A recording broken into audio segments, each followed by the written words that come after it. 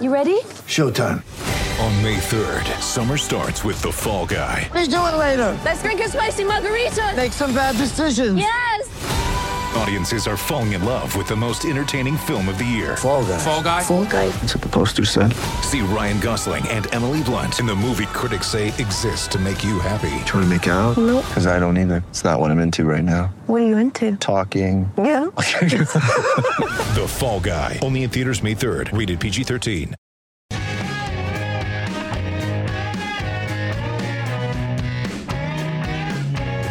Your own way in the 7-seat Isuzu MUX. Visit your local Isuzu Ute dealer today. Mornings with Mark Duffield. Everybody, and welcome to the Toolkit Depot studio out here at Optus Stadium.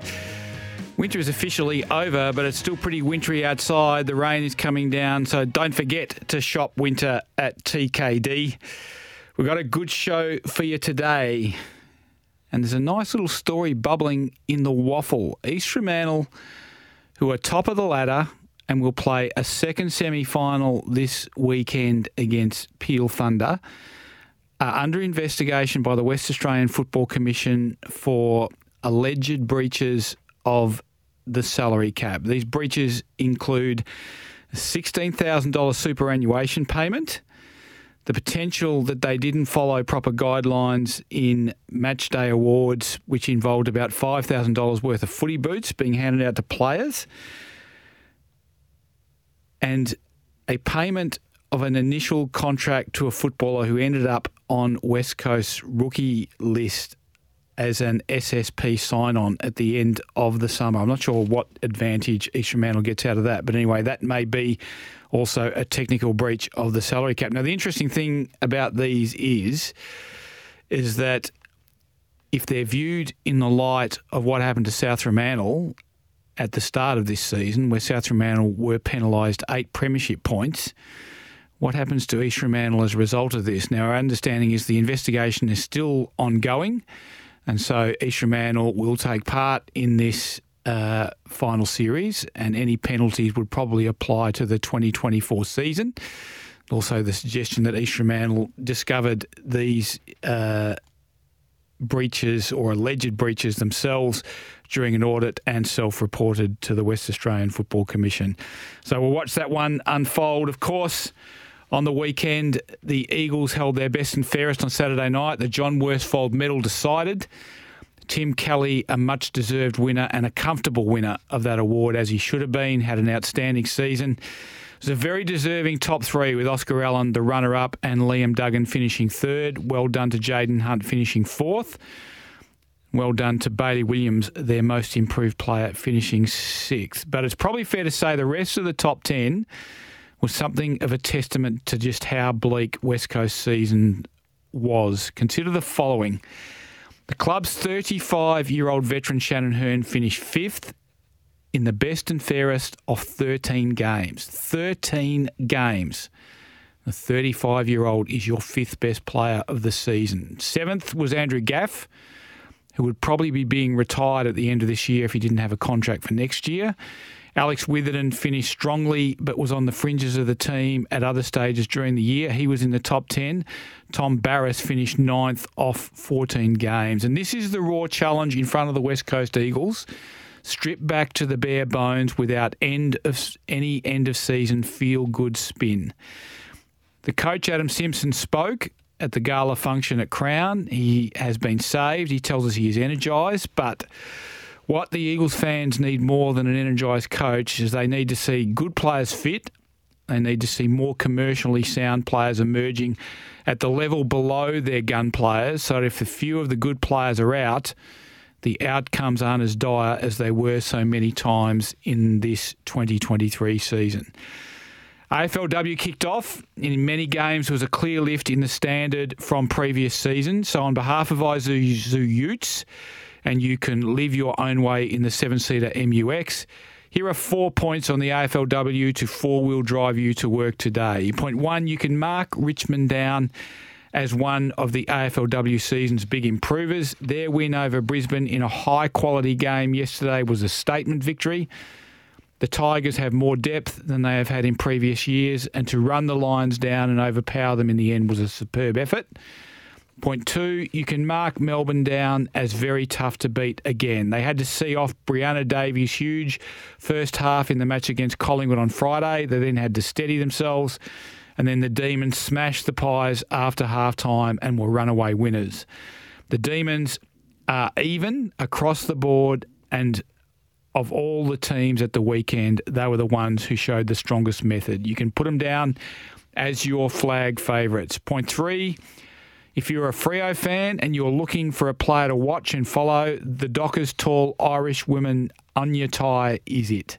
The 6th AFLW Western Derby was a tight, low-scoring affair played in difficult and blustery conditions at Fremantle Oval. The Dockers won it over the back of Laura Pugh's defence and Ty's ability to turn half chances into goals. She kicked 2.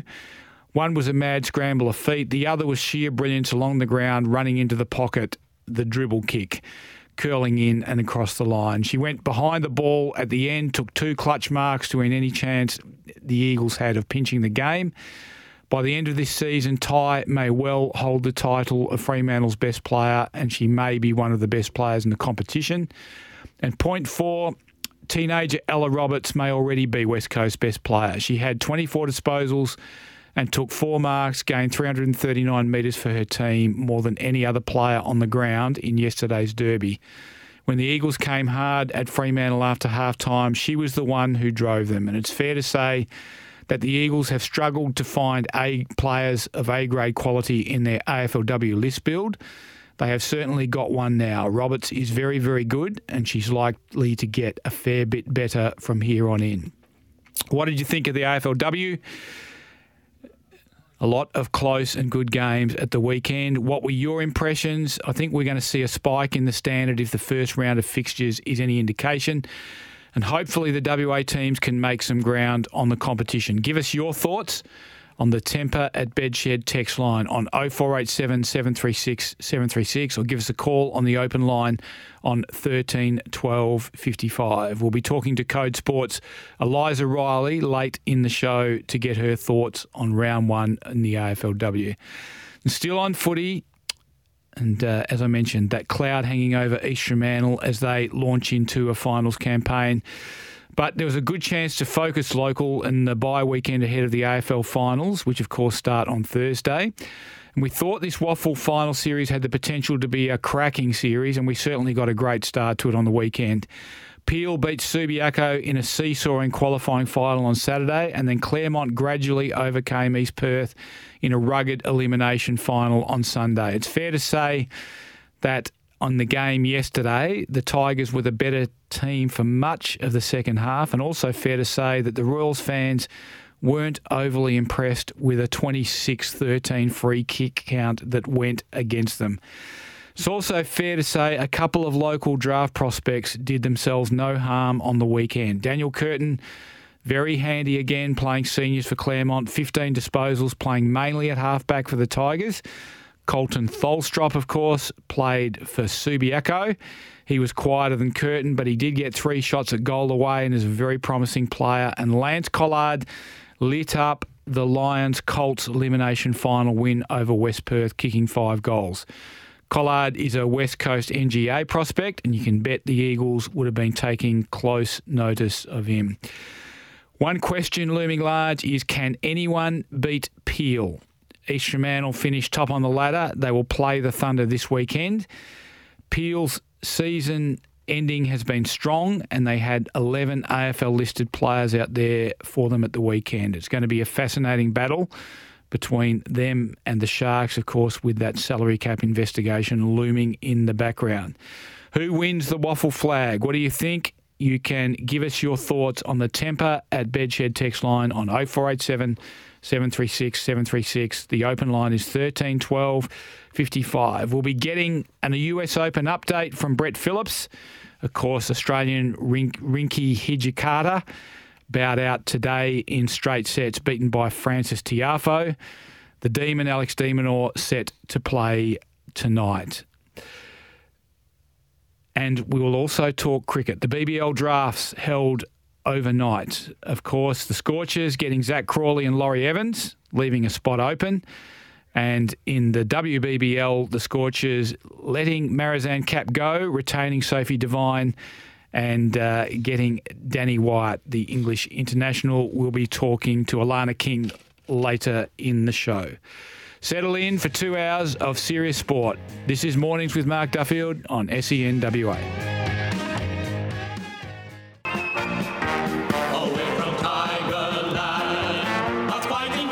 Yes. The Claremont Tigers, of course, 12-point winners over East Perth in a really dour and tough elimination final yesterday at Leederville Oval. And joining us on the show is their coach, Ash Prescott, to talk about the win. Ash, welcome. Thanks for having us, Duff. It was a pretty tough game, wasn't it, mate? Very dour, very tight, and your boys hung pretty tough in the end. Yeah, absolutely. To get over the line. I mean, they're a very good side, as everyone knows, and they got some really big, strong inside midfielders, and it was a real midfield war all day. And I think the conditions being gusty and a little bit heavy, added to that. But it was good to come out on top. How did you shut down their midfield? Because obviously that's where they're most strong, Ash. What did you do to cope with that? I was a little bit head-to-head, Duff. We got some big boys in there too, and guys that have got a lot of pride and a bit of healthy ego too, to be honest. And I think they knew that they were coming up against really the Fab Four, especially with Crowden back in, and Randall's been a great acquisition too for them. So we just tested them and said, hey, you blokes, if you're fair income, let's get to work and get inside and get the hands dirty. And I think for the majority, they did a pretty good job. Yeah, it felt like you held sway after half-time. You kind of got a bit of momentum in the second quarter, and it felt like you looked the most likely team to win after that. How long is it since your team has played that strongly? Because you've been a bit sketchy heading into the finals, haven't you? Yeah, a little bit. I think we've been building. We had a rough trot where we were all over the shop a little bit with the personnel issues, but we've been building solidly, and I think it was quite a pleasing 3 quarters. I was really disappointed with our first. I thought our endeavour was okay, but it wasn't endeavour that was working with each other. We were sort of working in isolation. They got some really easy goals, I felt, through their good play, but our disappointing play. So a bit of a challenge at quarter time for them. And I thought after that we got going. Another big game from Ollie Eastland in the ruck. Tell us about him and his season.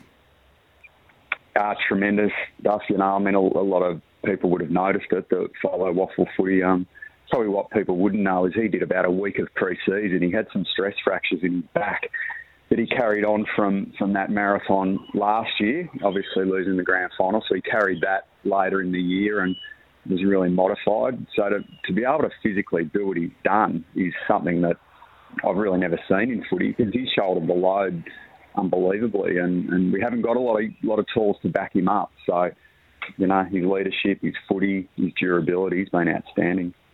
Ruckman like to play that dominant role and have the bulk of the game on the ball. And it's almost like, I guess he had Jack Buller early in the season as a bit of ruck backup and ruck support, but now he's pretty much getting it done on his own, isn't he? He is, and he's one of those guys, if you shift his magnet somewhere else, he almost looks at you to say, hey, I want more, which is a great trait. It's just that competitive instinct in him that he wants to contribute and wants to be the number one ruckman. He has been a bit of a lone hand, but he's up for the battle, that's for sure, and he's going to have a hell of a battle again this weekend. Have you had to change anything since Buller was drafted, Ash? Because obviously he did give you that powerful target ahead of the ball, and it was almost like you had to make yesterday a pretty do-or-tight sort of struggle because you don't have that very authoritative target ahead of the ball now.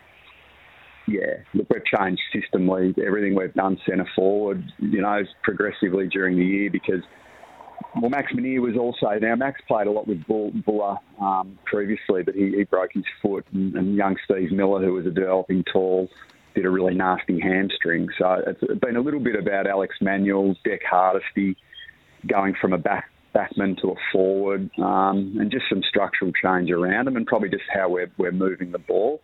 We've probably got to be a little bit more measured centre forward and think about areas we can kick the ball that potentially those big, strong key defenders don't mark it. So I think it's taken some time, but you can see the boys slowly starting to adjust. Hardesty was pretty handy for you, wasn't he? Tell us a bit about him. Yeah, well, he's probably our number one defender, to be honest, and he's so coachable and he keeps it really simple. So he just plays line of ball. He gives you a really good contest in the air. You know, if he doesn't mark it, he brings it to ground. So he's had a good relationship and played a lot of footy with Alex Manuel, even though they've been up at the opposite end of the ground. They're pretty tight and connected, and so it's a really sort of blue collar forward mix at the moment. But you know, he's just trying to base their game on keeping that ball in our forward line and giving us a chance to score either by crumb goal or by forward stoppages. So, look, he's a ripper. I think he's played 103 games for the footy club now and a great servant. And Anthony Davis, his ability to use the ball and for you to get something significant out of that looked like that became a factor in the game as it went on as well. I think what happens, Duff, if you're getting the ball in your forward half and you're causing that forward pressure, the ball coming out allows the likes of Anthony Davis and some of our half backs to sort of read it a little bit more. So ideally, that's the blueprint we want to play, and it creates that dirty ball that good defenders can read and then mark and then counter back. You know, and Davo, again, is another really young player that's learning his trade but getting better week by week. So how old is he, Ash? How old is Davis? You'd have to correct me. I think he's 21. He might have snuck up to getting to that older bracket of 22. But yeah, he's only a young man that's physically developing and just learning the game exceptionally well. Because the way the game's played now, even at AFL level, a guy with the traits that he has would have some uses, wouldn't he, at the higher level? Yeah, he would, Duff. We're sick of losing him. No, we're not. We're not sick of losing him. It's part of the responsibility of a state league club. But again, he's got AFL written all over him. And like I said, he's physically developing. Probably a bit of a late bloomer. You know, you look at a Dan Curtin who's physically already at the level. Not every human's going to be like that. So Davo, he's coming into his own, and his work ethic and his appetite to train has really, really gone north recently. So you can see that desire, and I think he's absolutely AFL material.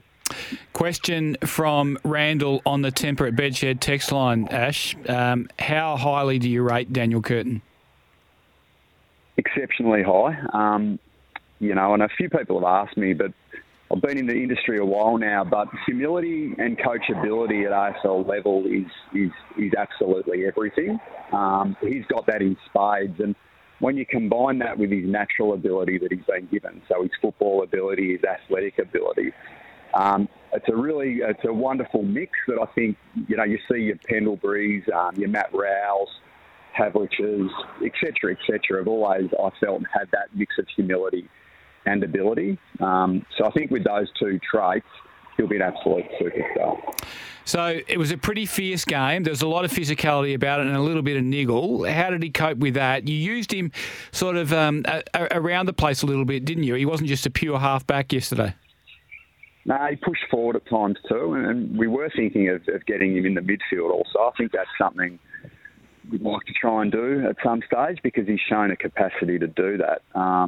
Yeah, look, I think the niggle and everything he actually really likes and embraces. He recently actually said he likes almost a bit of a punch in the guts from a forward early in the game because it feels it sort of fires him up a little bit. So again, I think he embraces it and he really seeks it and likes it. So again, I think he's got a big tick for his toughness and resilience too. Yep, and he's very, very cool with ball in hand. Like he reminds me a bit of, obviously, a player already in the AFL, Matt Johnson. When there's traffic coming and tacklers coming, he keeps his head still and doesn't look like he's panicking too much. No, it's a great trait. Yeah, so I think players have time, and he's got a lot of time with the ball, and he's not afraid to stand up and fight the tackle also and free his arms. And with his power, he's able to break a lot of tackles too. So, you know, he reminds me a lot of Shannon Hearn. He's probably a little bit different in some respects, but I remember Shannon Hearn coming through the system at Pure Thunder when I was coaching Claremont previously, and there's a little bit about him there too, but probably a little bit more athletic. Did you set Oliver Sheldrick for a role? Did he have a role to limit Schumacher's influence on the game? It was just one we started Ollie on the wing, and we just sort of always felt that given the conditions, again, with his strong body, that it'd be good to get him inside. So I think with Ollie, you don't really need to set him a target. He naturally has a we play on them mindset. So whoever he's on, he pays them a lot of respects, and he hunts them and he hunts the ball. So he's sort of a bit of a natural in that role. But we just sort of said, look, Ollie, I think you can go inside off the wing where you've been playing predominantly, and give the boys a bit of a strong body. And again, I thought he was another one of the lads that contributed really well yesterday.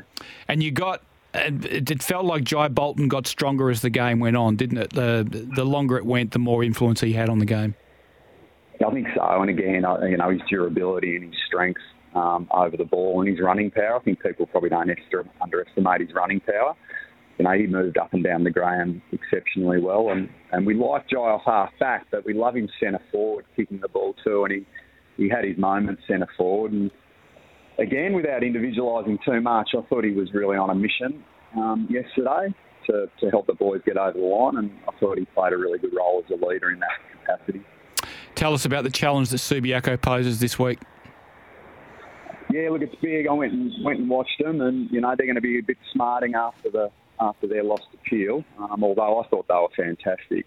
I think they tackled well and they were in the game, virtually. Well, they probably unlucky not to win the game. So, yeah, I think it's going to be a humdinger, Duff. I think it'll be two teams that are really ruthless and pretty proud, and both play a really strong contested brand. So, it should be a good game.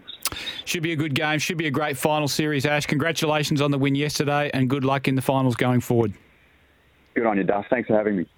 Ash Prescott, he is the coach of the Claremont Seniors. Of course, they beat East Perth by 12 points in a really rugged and ripping elimination final yesterday at Leederville Oval. What do you think? You can have your say on the Temper at Bedshed text line on 0487 736 736. We'll be back with more after the news.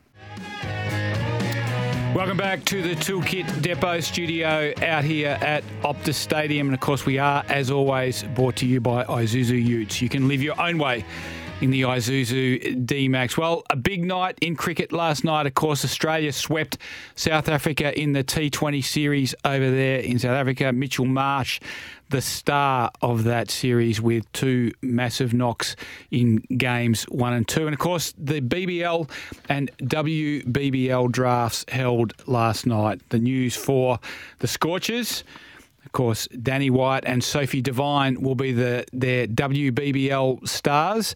Laurie Evans and Zach Crawley for the Scorchers men's team. And we'll be talking to Scorchers star Alana King after the break. This is Mornings with Mark Duffield on SENWA. Alana King on a hat-trick. And gone! A hat-trick for King. 3 on the bounce. Outstanding from the leggy. She missed out on one in the Commonwealth Games. Meg Lanning dropped one at slip. She has one in the 100. Yes, Alana King's hat-trick in the 100, of course, the English women's T20 competition. Big night overnight with the BBL and WBBL drafts taking place. We're going to talk to Alana about that now because she joins us on the show. Alana, welcome. Good morning, guys. How are you? Very well, thank you. Looking forward to another big WBBL season. Tell us about Danny White, who, of course, will be joining the Scorchers women's team. Oh, well, if you're up for fireworks, that's what Danny brings to the team. And, yeah, I'm stoked that she's we picked her up in the draft. And, yeah, looking forward to having her in Orange this year. So, obviously, you obtained Danny, you retained Sophie Devine, you had to let Marizanne Kapp go. How big a loss will Marizanne be? Oh, yeah, it's a tough one, right? Like, I think the Scorchers had the toughest decision to make out of all teams. So, yeah, unfortunately we couldn't keep both, as though we'd love to. And, yeah, it'll be sad to see Kappy go. She was a big part of what we had built over the last 2 years, especially the year that we won. But, yeah, sad to see her go, but great that we've got Soph back. Our skipper's back, and she just offers so much to this group. So, Danny White and Sophie Devine, would you be looking to have them open the batting for you, Alana? Is that how it's going to work? To be quite honest with you, I'd have no idea, but I'm assuming that could be an opening combination. That's not my decision, and I'm glad that's not my decision because, I'm just going to sit back and watch the fireworks happen because we've got a pretty amazing opening partnership with Soph and Moons, who have been doing that for years. So add Danny in the mix to that, I think. Yeah, it's going to be a force to reckon with, I reckon. Yep, you might need to wear a helmet if you're sitting somewhere near the boundary, I suspect, because there'll be a few clearing the ropes. Hey, you were part of the Ashes campaign early in the year. How much fun was that? Yeah, it was a lot of fun. We were happy that we retained it. We would have loved to win it, but, I think retaining it was part of the process as well, and I think the Ashes was just a great spectacle. I think we played some really good cricket, and so did England, and it just showed two powerhouses going head to head and just brought the best out of each other. So great to be part of it, great to be bringing the urn back home, that's for sure. And it was an awesome time being part of the Ashes. I was going to say, what was it like being there with obviously both the women's and the men's team playing and the whole country caught up in? Because Ashes is now the biggest thing in cricket, really, isn't it? Yeah, there was a massive buzz around the whole country, and there was a fair bit of crossover as well. So we tried to get to some of the men's games, but obviously scheduling doesn't always work in your favour. But I think having both the men's and women's Ashes together in the one country was something that was pretty special. And as I said, there was lots of buzz around the country, and everyone was keeping tabs, whether you were at the women's game, what was happening at the men's game, and vice versa. Both Ashes campaigns were very entertaining, and as an Aussie, it was great to have both of them back on Aussie soil. So speaking of entertaining and men's, obviously the BBL draft took place last night as well, and the Scorchers picked up Zach Crawley as one of the Bazball men. So that's going to be pretty exciting for Scorchers fans. Oh, absolutely, and I think he's going to really suit the Australian wickets, especially over at Optus, nice bouncy wickets, and he's a pretty tall bloke. So expect plenty of boundaries from Zach, and it's great to have Laurie as well back in Orange. We had him a couple of years ago, so. I think the men's and women's are trying to do pretty much similar things and trying to keep the core group of WA players together, and then add in what we need to top up in our list. And I think both teams have done that exceptionally well in the draft last night. What's going to be the key for the Scorchers WBBL team, do you think, Alana? I think like every other team, I think we've just got to take one game at a time and don't lose the fact of enjoying ourselves. I think this is the best competition in the world, and we love playing it. So I think it's just going to be an exciting time. The whole draft has created a new dimension to the game. So, I think it's about who can adapt quickly and gel as a team quickly, but most importantly, just have fun and show off your skills, I guess. So, I think every team will be doing the same, but, the Scorchers would like to be building a bit more, obviously missing out on finals last year. So that will be probably top of the list in getting back in those final series. Looking at the teams, who do you think is going to be the biggest threat? Oh, geez, I think every team's going to be a threat, to be honest.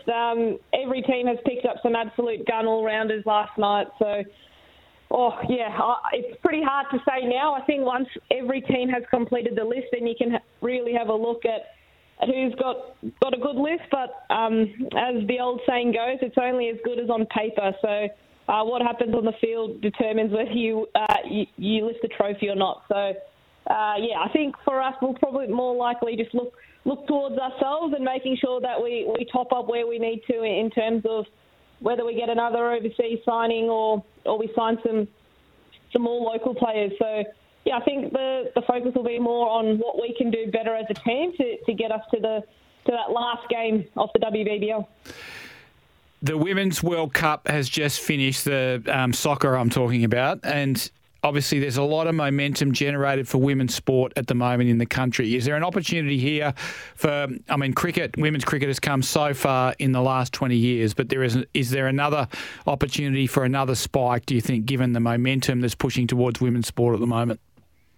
Absolutely. I think, what the Matildas did was unbelievable, and I was abroad for the whole World Cup, but for me to be following the World Cup from abroad and be really invested in it just shows what having a home World Cup did and for the Matildas and just for soccer in Australia as well. So the more you can see people on TV and the more you can see women's sport on TV, it's just going to create more traction and more viewership, and that's what we wanted. And cricket's done that, not just in the WBBL, but with the Australian team as well. You saw back in 2020 when they filled the G for the women's final. That was incredible. And the Matildas are doing the same thing now from the soccer point of view. So I'm not surprised because I think it deserves to have all the accolades to go with it and the records to be broken. So I just think this is just the start, and it's just going to keep getting better and better as you see more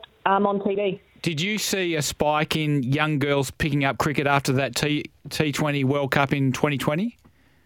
Oh, 100% I did, and I started to notice young kids, not just girls but boys as well, recognising the women's players, especially during the Big Bash. They know you by name, they've got your cards, and they want you to sign their playing cards. They're really invested now, and it's great to see. And yeah, I think that's just a credit to what the Australian women's cricket team have done for just a number of years, and that's paved the way for more young boys and girls to pick up a bat and ball. Why did you choose leg spin, Alana? Look, I was probably a bit nuts at the time. I was like every other junior kid who just wanted to bowl fast, and I'm not the stature to bowl quick, so tried my hand in off spin. It didn't really suit me, so my brother introduced me to leg spin because he bowled a little bit off that as a junior, and then once I started doing that, I was introduced to the great Warnie on screens and just saw what he used to do, and I'm like, geez, this looks fun, so I'm going to stick at it. But didn't know what I was getting myself into, to be quite honest. You like Warnie, you talk to the umpires, sort of try and convince them what you're doing and tell them what you're going to bowl next and how they should be umpiring that ball? Oh, no, I'll leave the umpires to their job. They've got a job to do, so you can only ask the question. Alana, thanks so much for joining us on the show today. Good luck for the upcoming season. Good luck, especially for the WBBL season. And thanks so much for talking to us. Thank you. Have a great day. Alana King, of course, star of the Scorchers WBBL team and also the Australian women's team as well. Fantastic to have her with us on the show. We are, as always, brought to you by Isuzu Ute. You can live your own way in the 7-seater Isuzu MUX. See your Isuzu Ute dealer today. We'll be back with more after the break.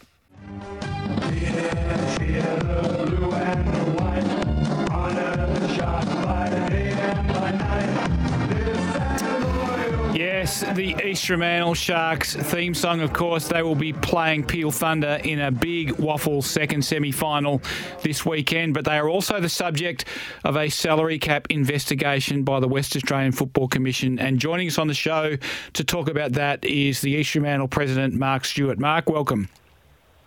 Good morning, how are you?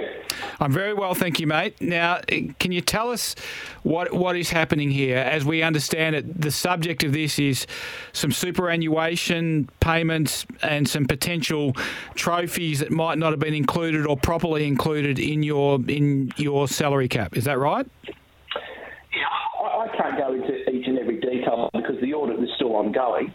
But what I can say, talking to the press release that we gave over the weekend, is there's some administrative errors that we're talking through with the Commission on and addressing. Will these errors be the subject of a hearing at some stage, Mark? Like, how does it proceed? What's the process that will be followed here? Well, that process is still ongoing. Once the audit's finished, we'll get notified, no doubt. I'd expect that we'd meet with the Commission and be asked some more questions and go through the process. And what sort of time frame are we talking about? Is this going to happen in season or at the end of the season? When?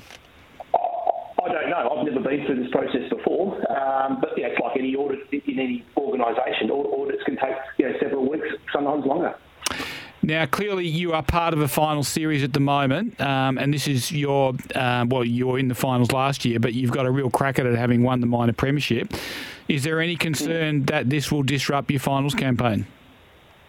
Not at all. If you look at this year, I think with the club and the player groups handled adversity well. We haven't had a home all year. The women won a premiership. As you said, the boys have finished on top. This is just a bit more adversity. The club thrives in these situations. Is this a breach that was pointed out to you and the club, Mark, or is this a breach that you found and reported to the Commission? As they were asking further questions around information, I think we sort of both landed on it at the same time. They were asking for some information as we were handing that over. We saw it, so there hasn't been any skullduggery or anything that's given us a competitive advantage. It's as I said, an administrative issue. So you're saying absolute point blank that there was no attempt to seek a competitive advantage over the competition with these breaches? 100%.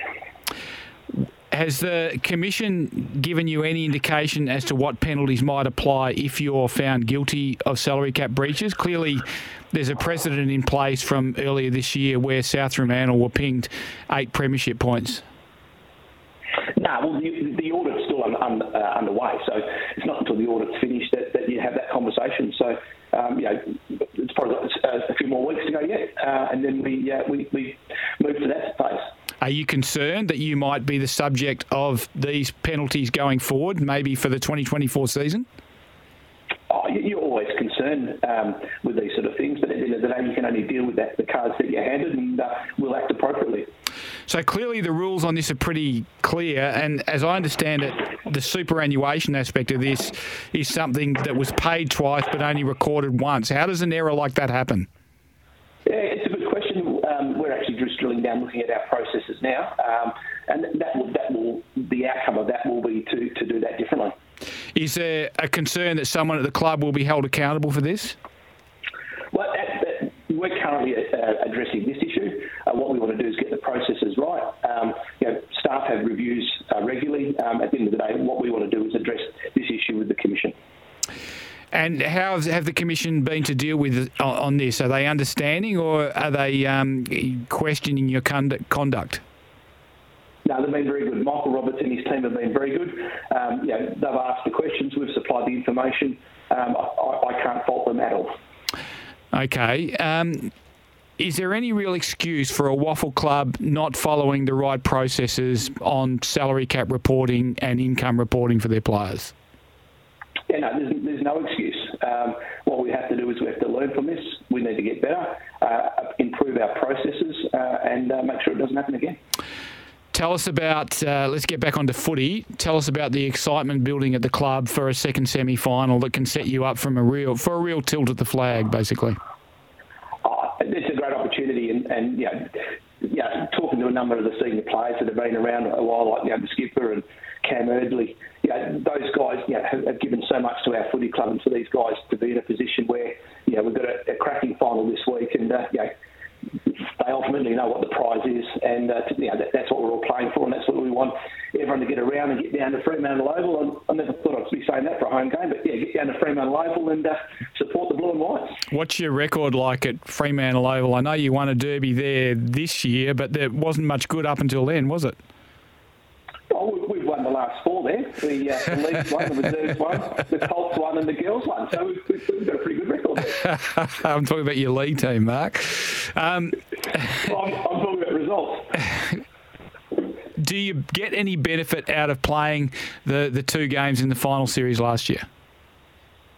Yeah, absolutely. It's all about experience and equipping people, equipping the players. They thrive in it, they love it, and I just think it's a great opportunity for the club. We're in a great period. We're going to have a new facility shortly, and all is looking well for the future of the Sharks. Quarters the time frame for that new facility? When will that be finished? We're expecting to be playing games there next year. There's some suggestion the first quarter of next year. So whether we play the first few away, it'd be great to have another game in Geraldton. And on the subject of Geraldton, I hope you talk about that today. Northampton won the first premiership in 18 years against Railways, and it's a part of our district and the work that we do up there. We're really proud of that. So to have a new facility, not only to look after our people in the metro, but to actually help the country focus all, would be great.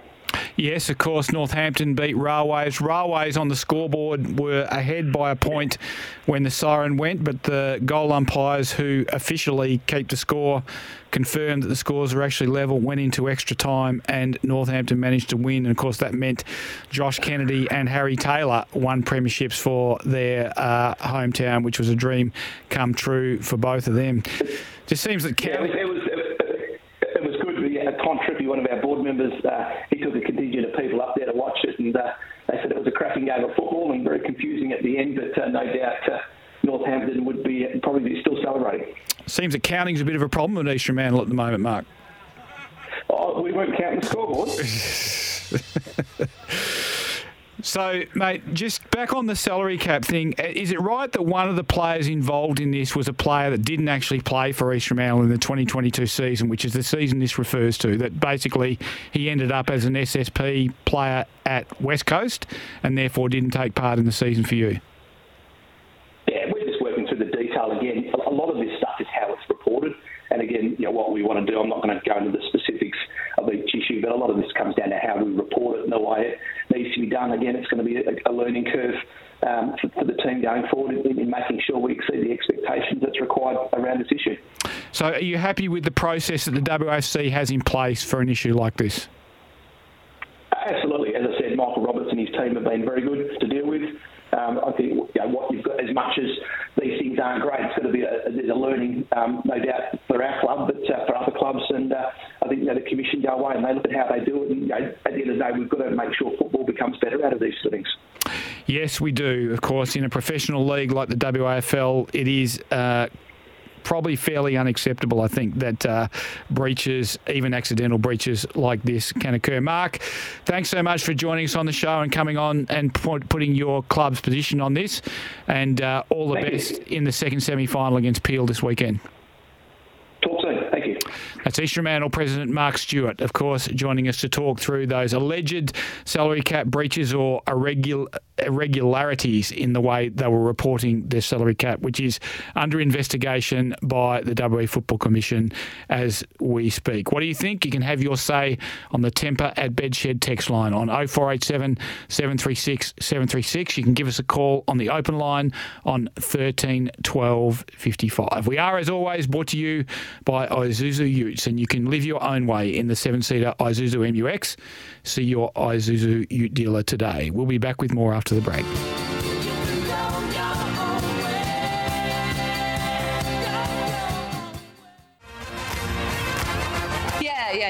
I guess relieved and just super excited to start the season off with a win. A couple of girls in for their first game, and it's always good to kickstart a season with a couple of points on the board. Yeah, absolutely, and I guess she's had such an impact on the group in obviously a pretty short period of time. So we really wanted to go out there and probably didn't get to showcase a lot of the work we did in the pre-season, just in the style of game it was. But just to get the win and get over the line is the most important bit. Yes, that was Fremantle AFLW star Anya Tai, one of the stars of the AFLW Derby down there at Fremantle Oval, of course, talking about the win over the West Coast Eagles and the impact that new coach Lisa Webb has had on the group. Joining me on the show to talk through that game, a tough and tight encounter in difficult conditions down there at Fremantle Oval. Eliza Riley from Code Sports joins us. Eliza, welcome. Morning, Duff. Definitely good to have AFLW back. Yeah, it was great. It was a really tight, tough encounter. Tell us what you learnt out of it. To be honest, it's pretty hard to get a gauge on both of those teams given the conditions the game was played in. It was very windy. We had a massive downpour before the game and during the second quarter as well, which sort of, made the ball a bit slippery and hard to handle, although that wasn't a problem for Anya Tai kicking that remarkable dribble goal on the outside of her boot in the second quarter.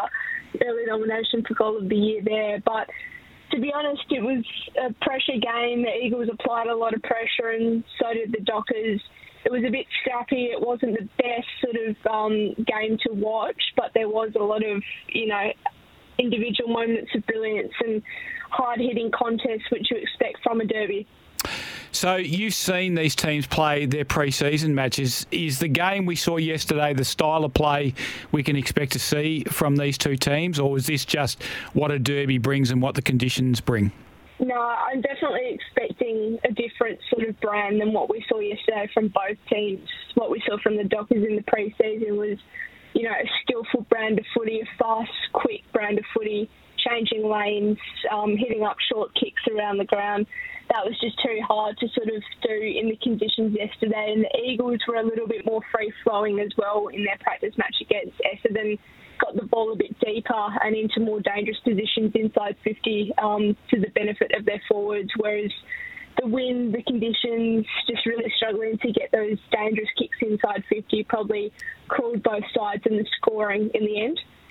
Yeah, I really loved the physicality of West Coast. Now, clearly, when you're the underdog in one of these games and you haven't beaten the opponent, you've kind of got to bring that, I know that, and make yourself the hunter and them the hunted. But I felt in the second and third quarters in particular, it felt like West Coast had the better of the physical side of the game. Yeah, definitely. Young, excitable kids wanting to get stuck in and give one to the older sister in town who's, we know, now won the 6th straight derby since the Eagles came into the competition. But I think that's an indication of just how hard the Eagles have worked during this pre-season. I mean, I've watched a couple of their training sessions and they work them really hard, both on the track and in the gym. And you can see that with the way some of them have come back from the off-season into the pre-season and now playing games. Bella Lewis looks like she's put on a bit of size and muscle and sort of went head-to-head with Hayley Miller and kept her pretty quiet. Emma Swanson's known for that physicality. That's what she's always brought. And then Courtney Rowley as well, a bit of a young, emerging midfielder, usually plays out on the wing, given she is quite small and slight. But she's put on a bit of bulk as well and is pushing for an inside midfielder. Yeah, and Amy Franklin looks bigger and stronger as well, having shifted across from Fremantle to West Coast. Yeah, Frankie, there was a bit of speculation during the week about whether she'd face her old side. Has had a little bit of an interrupted pre-season, experiencing a bit of shin soreness that limited her to a half in West Coast practice match over Essendon. But she was out there, kicked the goal against her old club, which would have been a pretty exciting moment for her. Tell us about Anya Tai and just how good she could be. Someone who's that tall in AFLW, who is as mobile as she is, can take marks and kicks the ball about 55 metres. Yeah, she was massive yesterday, and both of her goals were sort of miracle goals, which gives you an indication of if she gets a little bit better service and cleaner conditions, what she could do. But she can boot the ball super far, kicked it inside 50 in the first couple of minutes of the game, and then followed up and kicked a goal off the ground on her back, which was quite remarkable. Then she did that dribble goal in the second quarter, which was spoken about. I don't know how she managed to get the ball to bend that way in the wet and slippery conditions.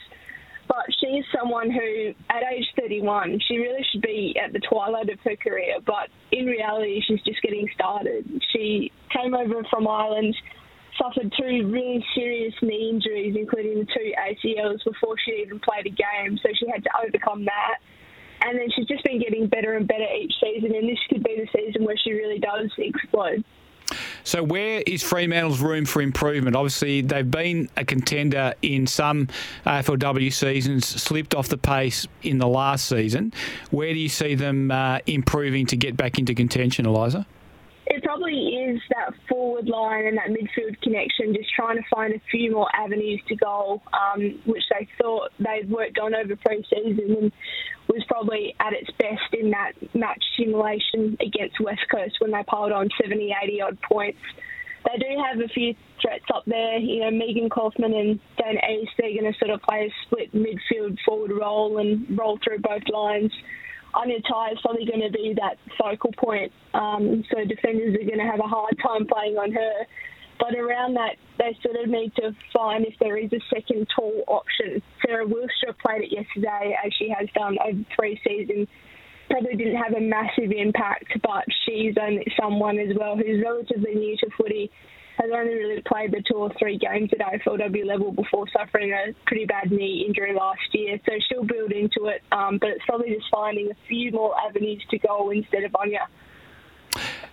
And obviously, Ebony Antonio has kind of been their Ms. Fix-It over pretty much the duration of the AFLW. How will they use her? She seemed to spend a fair bit of time up forward yesterday. Is that the role for her, or would she be playing the wing role as she has done in the past? I expect her to probably spend a little bit more time on the wing as she gains a bit of fitness, because the thing with Ebony is she has pretty much missed the entire pre-season due to a knee surgery she had a bit earlier this year. She's had to come back the hard way, sort of fight through to get her place in round 1.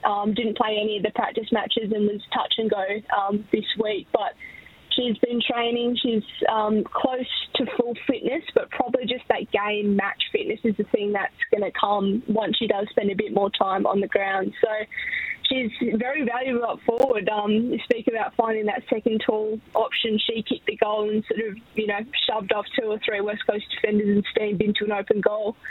So she could play that role, but she is so valuable on the wing and athletic and strong. And I think that's probably where you want to get the run out of her, but she can be valuable pretty much anywhere you put her on the park. We're going to talk about West Coast, but one more question on Fremantle before we get to West Coast. The impact of coach Lisa Webb, did you see it yesterday? Obviously it was a different game because of the conditions and the fact that it's a high-pressure derby, but are you seeing the impact she's had on the group? Certainly in terms of the communication style and just the sort of fresh face. The players have sort of lauded how she's been able to bring them together, sort of be, mix that humour, find that mix of humour and also knowing when to take it seriously. It was a bit hard to sort of see the impact of her game plan and playing style given the conditions as we've spoken about. But I think certainly just sort of getting the group ready to go and bringing that sort of fresh energy. Now, Ella Roberts was an absolute standout for West Coast yesterday. Tell us about her. She's only a teenager, one of the brightest prospects in the AFLW, and it feels like a team that's been crying out for a star now has one. Yeah, we saw glimpses of Ella's talents last season and got nominated for a Rising Star and was in contention for that award, which eventually went to Port Adelaide's Hannah Ewings. But she's come back, done a whole another pre-season and just looks the part of a star AFLW footballer. She won the Derby medal. She had 24 touches, went into the midfield as well and had the 5 clearances sort of playing on ball. But she is so valuable as a key forward as well and that focal point up forward for West Coast. Couldn't quite get her finishing going. She had a few really tough chances and kicked the 2 points. But if you're Michael Pryor, you're thinking, God, I wish I had 2 Ella Roberts. I could stick one on ball and one up forward. So clearly they're aiming to improve. They want to contend for finals. Where do you see that improvement coming from for West Coast? Pretty much all around the park. The defence was a bit leaky last season. Had a few sort of lapses within games where teams would pile on, 5 or 6 goals and it would sort of be game over from there. So that 4-quarter effort's going to be really important for West Coast this year and managing to maintain their performances across an entire game instead of having, a good half or a good quarter here and there. Their slow starts was also an issue last year.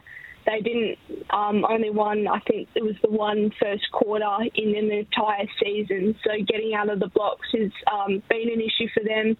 They didn't quite convert yesterday, but I felt like they created themselves a few opportunities, just couldn't find the goals. So it's pretty much across the board. Their midfield is pretty strong with the likes of Ash Mack, Emma Swanson, Bella Lewis.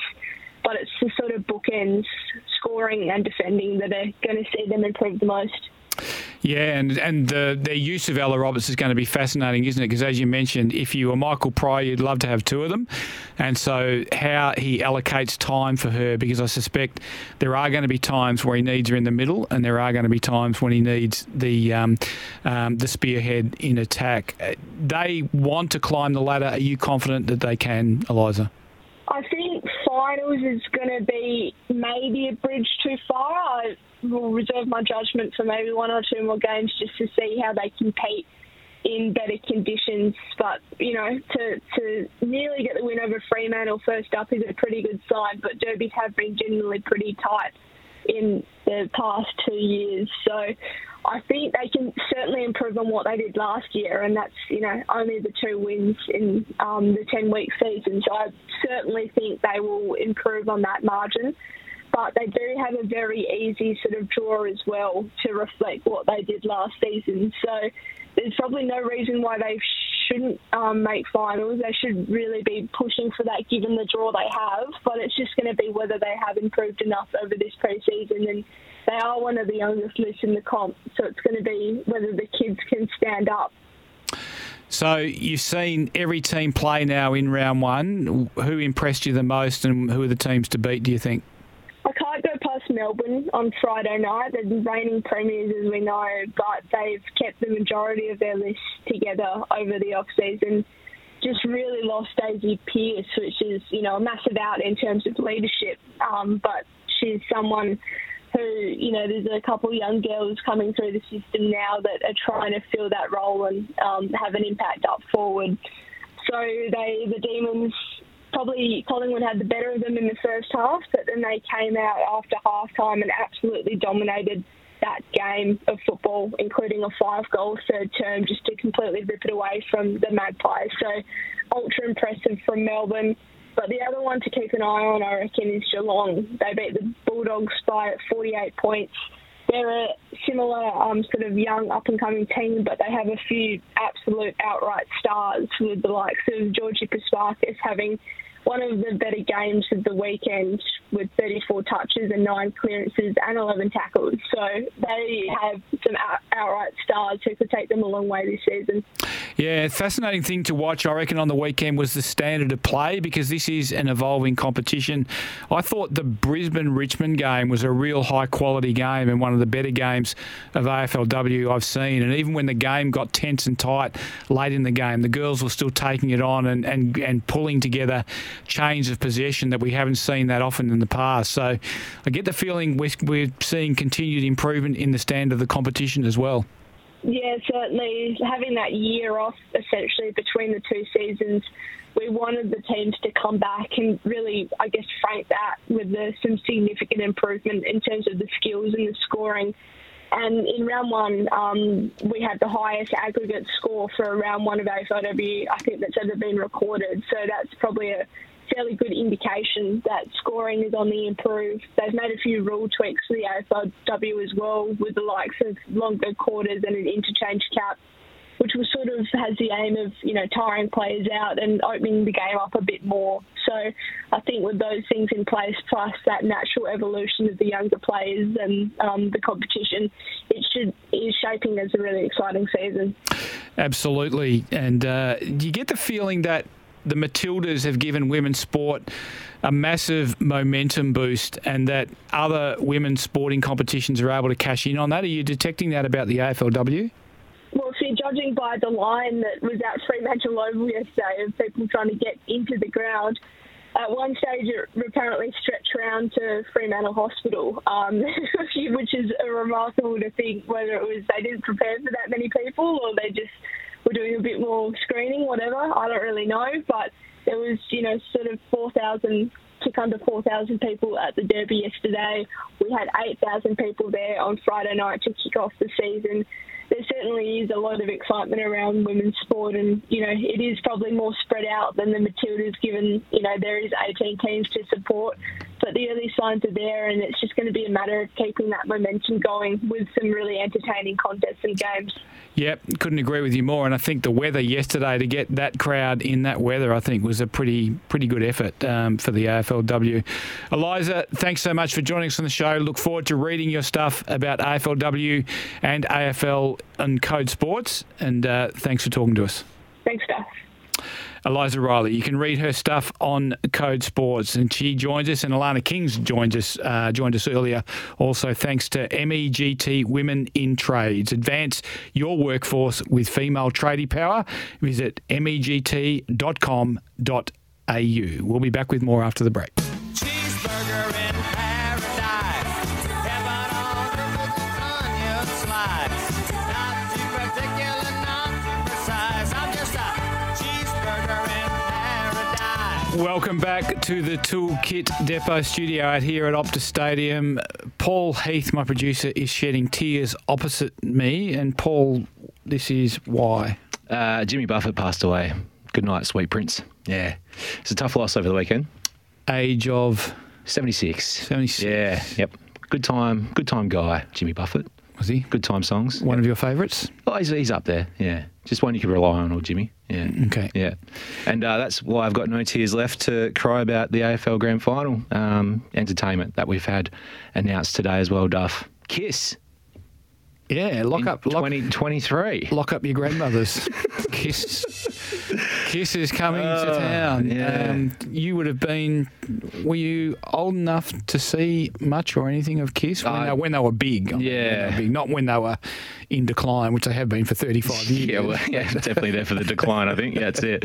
But an interesting one from AFL House yet again.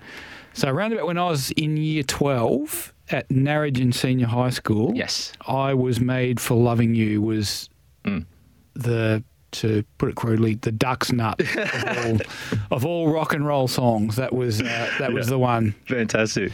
Back in those days, there was a lot of young country boys walking around contemplating wearing makeup. I have to say. Okay. Yeah. Fair enough. They almost changed the world.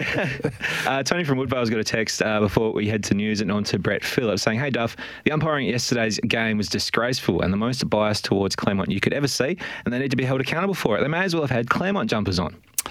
I think, in fairness to the umpires, I think the game was very physical. There was a lot of niggle, and I felt that Claremont retained their focus on the footy better than East Perth did. East Perth got a bit arm swingy with tackles, and they coughed up 2 goals because of that. One was clearly a high free and one was marginal, but it was a swinging arm into high on the body, so it's not hard to see why the umpire was going to see it as high contact. It was probably top of shoulder as opposed to around the neck, but it was certainly Claremont got a run of frees, but I didn't see any of them that were obviously not there. It was just the numbers. And that probably indicates that Claremont handled the physicality of the game and were able to strike the balance between being physical and stay focused on the ball, whereas East Perth got a bit carried away with the physical side of it. There's another one here as well. Justin from Mount Lawley saying, umpiring wasn't great yesterday, but the Royals players were quite undisciplined. What you're saying there, Duff. Why aren't players taught to tackle properly these days as well? They're just lunging around. Yeah, well, I think East Perth's been a pretty good team for most of the year. It was just that probably the moment. They haven't played finals for a while. The tempo goes up. Players just don't concede anything, and sometimes it's hard to maintain your focus and you get a bit caught up in it. But well done to the Royals. Hopefully something for them to build on into next year. You can keep those texts coming through on the Temper at Bedshed text line on 0487 736 736. And we are, as always, brought to you by Isuzu Utes. You can live your own way in the Isuzu D-Max. See your Isuzu Ute dealer today. We'll be back with more after the news. Welcome back to the Toolkit Depot studio out here at Optus Stadium. The sun's starting to break through the clouds. We've got a break in the rain. Hopefully the spring weather is starting to hit. Well, the US Open is continuing at Flushing Meadow in New York, and covering it, of course, for us on SEN is Brett Phillips. Brett, welcome.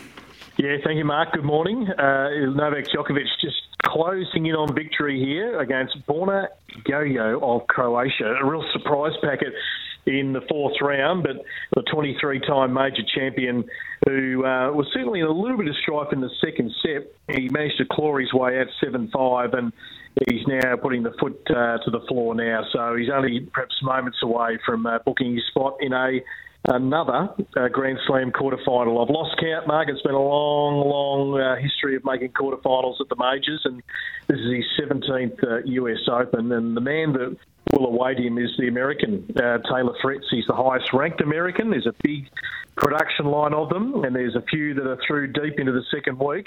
But Fritz will be, the likely next opponent.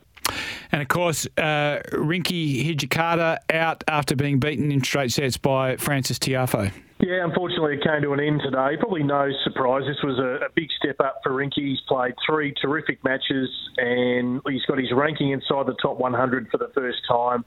And I believe he will become a permanent top 100 player. He's got enough tools, and the scary part is he's still a work in progress. And he admitted that today in press. I've got a lot to work on because you go up against a guy who's 10 in the world, and it's another level in terms of his ball striking.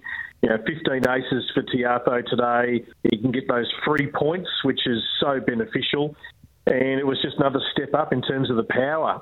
So Rinky will go away and get stronger, and he's not a big guy in stature. I think there's only Sebastian Baez of Argentina who's smaller on the tour. But getting yourself to 80 in the world means you can play some better tournaments. You get into the Grand Slam. So he's got to try and consolidate that ranking now and keep it between, say, 75 and 100 as the first priority to tick off, and then just incrementally build through 2024. But yeah, look, a couple of tight sets, 6-4, 6-4. There's a bit of a lopsided set in the middle, and he did break the serve in that third set. But yeah, I think he can hold his head high. He had a really, really encouraging week. You mentioned that Taylor Fritz is the highest ranked of the Americans, but there's a pretty strong showing by the Americans here at this tournament, isn't there? You've got Tiafoe goes through to a quarter final, and he plays Ben Shelton, another American. That is going to be one of the matches of the year, I think. Now, Tiafoe is obviously a great entertainer, but he's become a hard-nosed tennis player. Wayne Ferreira, the former South African player, a couple of semis at the Australian Open. These two, you couldn't get more chalk and cheese in terms of their personality and their makeup, but they seem to just make a great team because Wayne has sort of harnessed the flamboyant nature of Francis and just added the tougher mental edge to say, come on, you've got all this talent, let's fulfill it. And where he is where they wanted to be when he took over Francis. Up against a guy, Ben Shelton. Now, this guy's a showman. He's an absolute showman, but he's a magnificent tennis player. Made the quarterfinals of the Australian Open earlier this year, for those that remember. And he's got a huge serve. Marked two of them today at 239 kilometres an hour, whistling past Tommy Paul's earlobes. He's a lefty, and he celebrates every shot like he's won the title. I mean, it's not. There's no sort of, this guy's a bit too showy, we don't like him. It's not that. It's just a guy who's enjoying his tennis, and he loves the crowd to come on the ride with him. So that is going to be an absolute blockbuster. I suggest it'll probably be under lights in a couple of days on Arthur Ashe Stadium. Is there a mini boom going on in American men's tennis at the moment, Brett? Yeah, well, certainly I think the most inside the top 100 that there has been for a while, and I think that number is in double figures. They haven't had a Grand Slam champion since Roddick in 2003, so there's been a fair drought, a bit like the French, Mark. I mean, it's been 40 years since anyone's won their home Open, but they've had all these great, talented players, and both the US and France have got a tennis system that is full of depth and talent, and courtesy of their population and tennis being so popular. But they've got to turn one of these into a Grand Slam champion. So have they got that hard edge to get through to a final and win it? That remains to be seen. But they've got no shortage of players, that's for sure. All eyes on Alex de Minaur tonight. Tell us about his battle against Daniil Medvedev. Yeah, I'm excited by it. I've never felt more positive as someone that's followed Alex for a long time and been on this journey. And what he's done, I think he's deserved far more kudos from the Australian tennis public and media. To be honest, I think a lot of the attention has been too much on Nick Kyrgios across the journey. But this young man has diligently worked at his game. He's born to play tennis. He's born to be a competitor. He's been knocking on the door for a little while. He's put on some extra size. He's getting more pop on his serve. His last two matches, he's won emphatically. I've never seen him win back-to-back matches like that, where he's not given his opponent a look in at all. He could be top 10 by the end of the year. And the last 12 months, he's beaten good players, including Medvedev twice. Recently in Toronto, when Alex made the Masters 1000, finally beat him at quarters. So that's a great memory to have. Yes, he's a US Open champion, Mark. He loves a hard court, and he will start as the favourite because of what he's achieved in the sport. But if Alex can rattle his cage early and get in his face and return a lot of balls and just make life uncomfortable, I think de Minaur's right in this match. I think his level of play, I've never seen him play better this week. So, in terms of surfaces and which ones favour de Minaur, is this his best surface, the hard court? Absolutely, yeah. His best record is here and the Australian Open. Yeah, and it's funny because he grew up on clay predominantly. As a young boy, the family were in Sydney, then they moved back because his mum's Spanish. They moved back to Spain, to Alicante, and he grew up a lot on clay, but he hasn't had his best results at the French. It's come on the hard courts of Melbourne Park, where he loves that sort of home court advantage in the crowd, and he loves playing in New York. It gets the best out of him. What about on the women's side of the draw? What's happening there, Brett? Yeah, we had a couple of great matches today. Carolina Mukova, I think she's almost the most watchable player on the WTA Tour. She made the French Open final this year.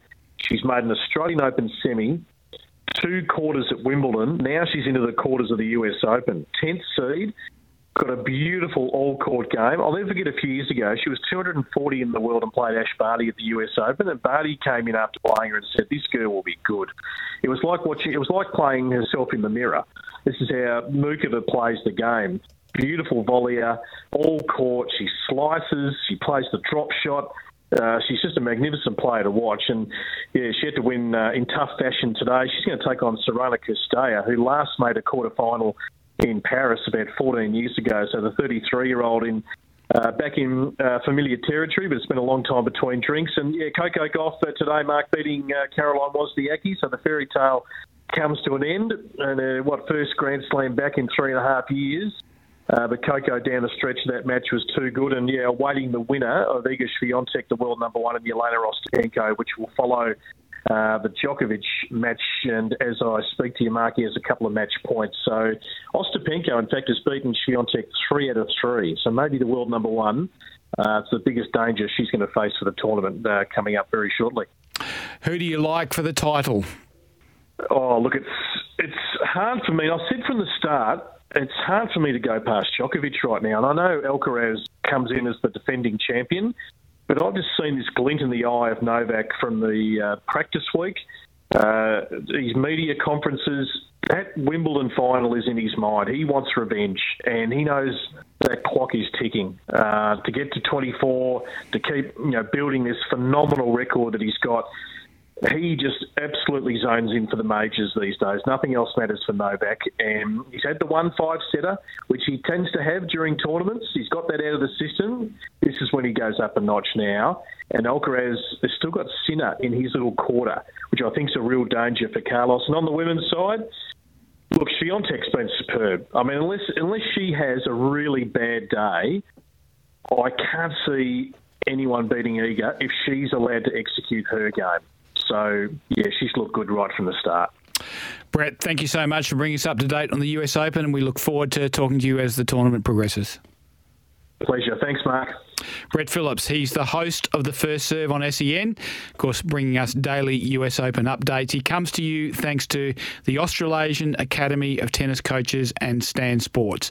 And don't forget The First Serve live tonight across SEN from 6 p.m. Western Standard Time. We'll be back with more after the break.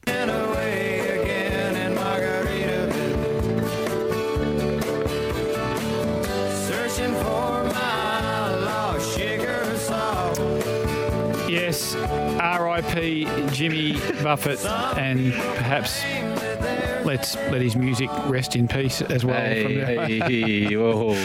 Easy. One of the greats, obviously, and someone very near and dear to Paul Heath. Paul, we've got a lot of texts coming through on the Temper at Bedshed text line. Let's get through a few of them. We do indeed, Duff. Rick from Woodvale. East Fremantle have not self-reported. Surely the president and CEO of the Sharks have to stand down. Well, I think the standard of the waffle clubs across the board administratively has to improve because if you look at what's going on here with these salary cap breaches, on one hand, the waffle clubs are crying out for more money, give us more funding, give us more funding. And then on the other hand, there's all these salary cap breaches going on. Our club did it and got pinged for it. Probably severely, but still, they should have been pinged. And now the Commission has an interesting decision to make on East Fremantle. How serious were these breaches? How seriously will they take them? And what implications will it have for the Sharks going forward into next season? Because once you set a precedent by taking premiership points off a team, and I think what the Commission was thinking, let's make a strong stand and we'll change the behaviours. Yeah. And it's very hard to change the behaviours of footy clubs. We don't have any idea on the sort of amount of money involved, the same that we did with South Fremantle and the fine that they ended up. Well, it does sound a lot like administrative errors. Yep.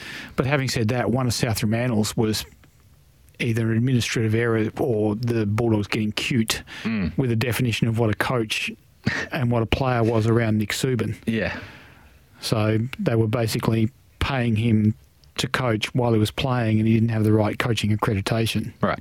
Had they simply dotted their I's and crossed their T's and got the right coaching accreditation for him, they would have been right. Would have been fine. But that was clearly a case of a club getting cute. Yeah. Duff, is West Coast living rent-free in Kane Corns' head? Some of his hyperbole is beyond belief. Best and fairest should be celebrated. Tim Kelly's best and fairest should absolutely be celebrated. This is Tim Kelly's best season of footy, and he has played a very honourable season of footy for West Coast. When you look at the stats, I think he won their clearance count by 67. Wow. Hader? Yep. 67. That's, 3 a game at least. And he won the vote count by 30-odd votes, but he was probably better than that, further clear than that. And that's saying something because Oscar Allen had a very good season and kicked 53 goals. Look, West Coast are going to be criticised because they've had a terrible season. They've had a terrible 2 seasons. 3 wins last year, 2 wins the year before, a percentage of 53 last year. That is going to get you criticised every day of the week. But having said that, Tim Kelly absolutely deserves a lot of credit for his season. And so does Oscar Allen and so does Liam Duggan. For sure. The rest of the top 10, when Shannon Hearn finishes 5th off 13 games, that probably tells you what sort of season you've had. Yeah. What do you think? You can have your say on the Temperate Bedshed text line. We'll be back to close up the show after the break. Oh, come Monday, it'll be all right. Come Monday, I'll be... Yes, a Jimmy Buffett song I can relate to. Come Monday, it will be all right. Welcome back to the Toolkit Depot studio out here at Optus Stadium. We've got a couple of more texts to get through, Heater, before we finish up. Yeah, Nigel from Gosnell was saying, bit rough on Williams. He had an outstanding year. He ran 6th in the Eagles Best and Fairest, 1 vote behind Shannon Hearn, who had finished in 5th. Yeah, so I'm not sure whether Nigel's having to go at me or he's having to go at the Eagles the way they tallied the votes. But you're right. Yeah. Nigel, absolutely acknowledge that. Bailey Williams, their most improved player.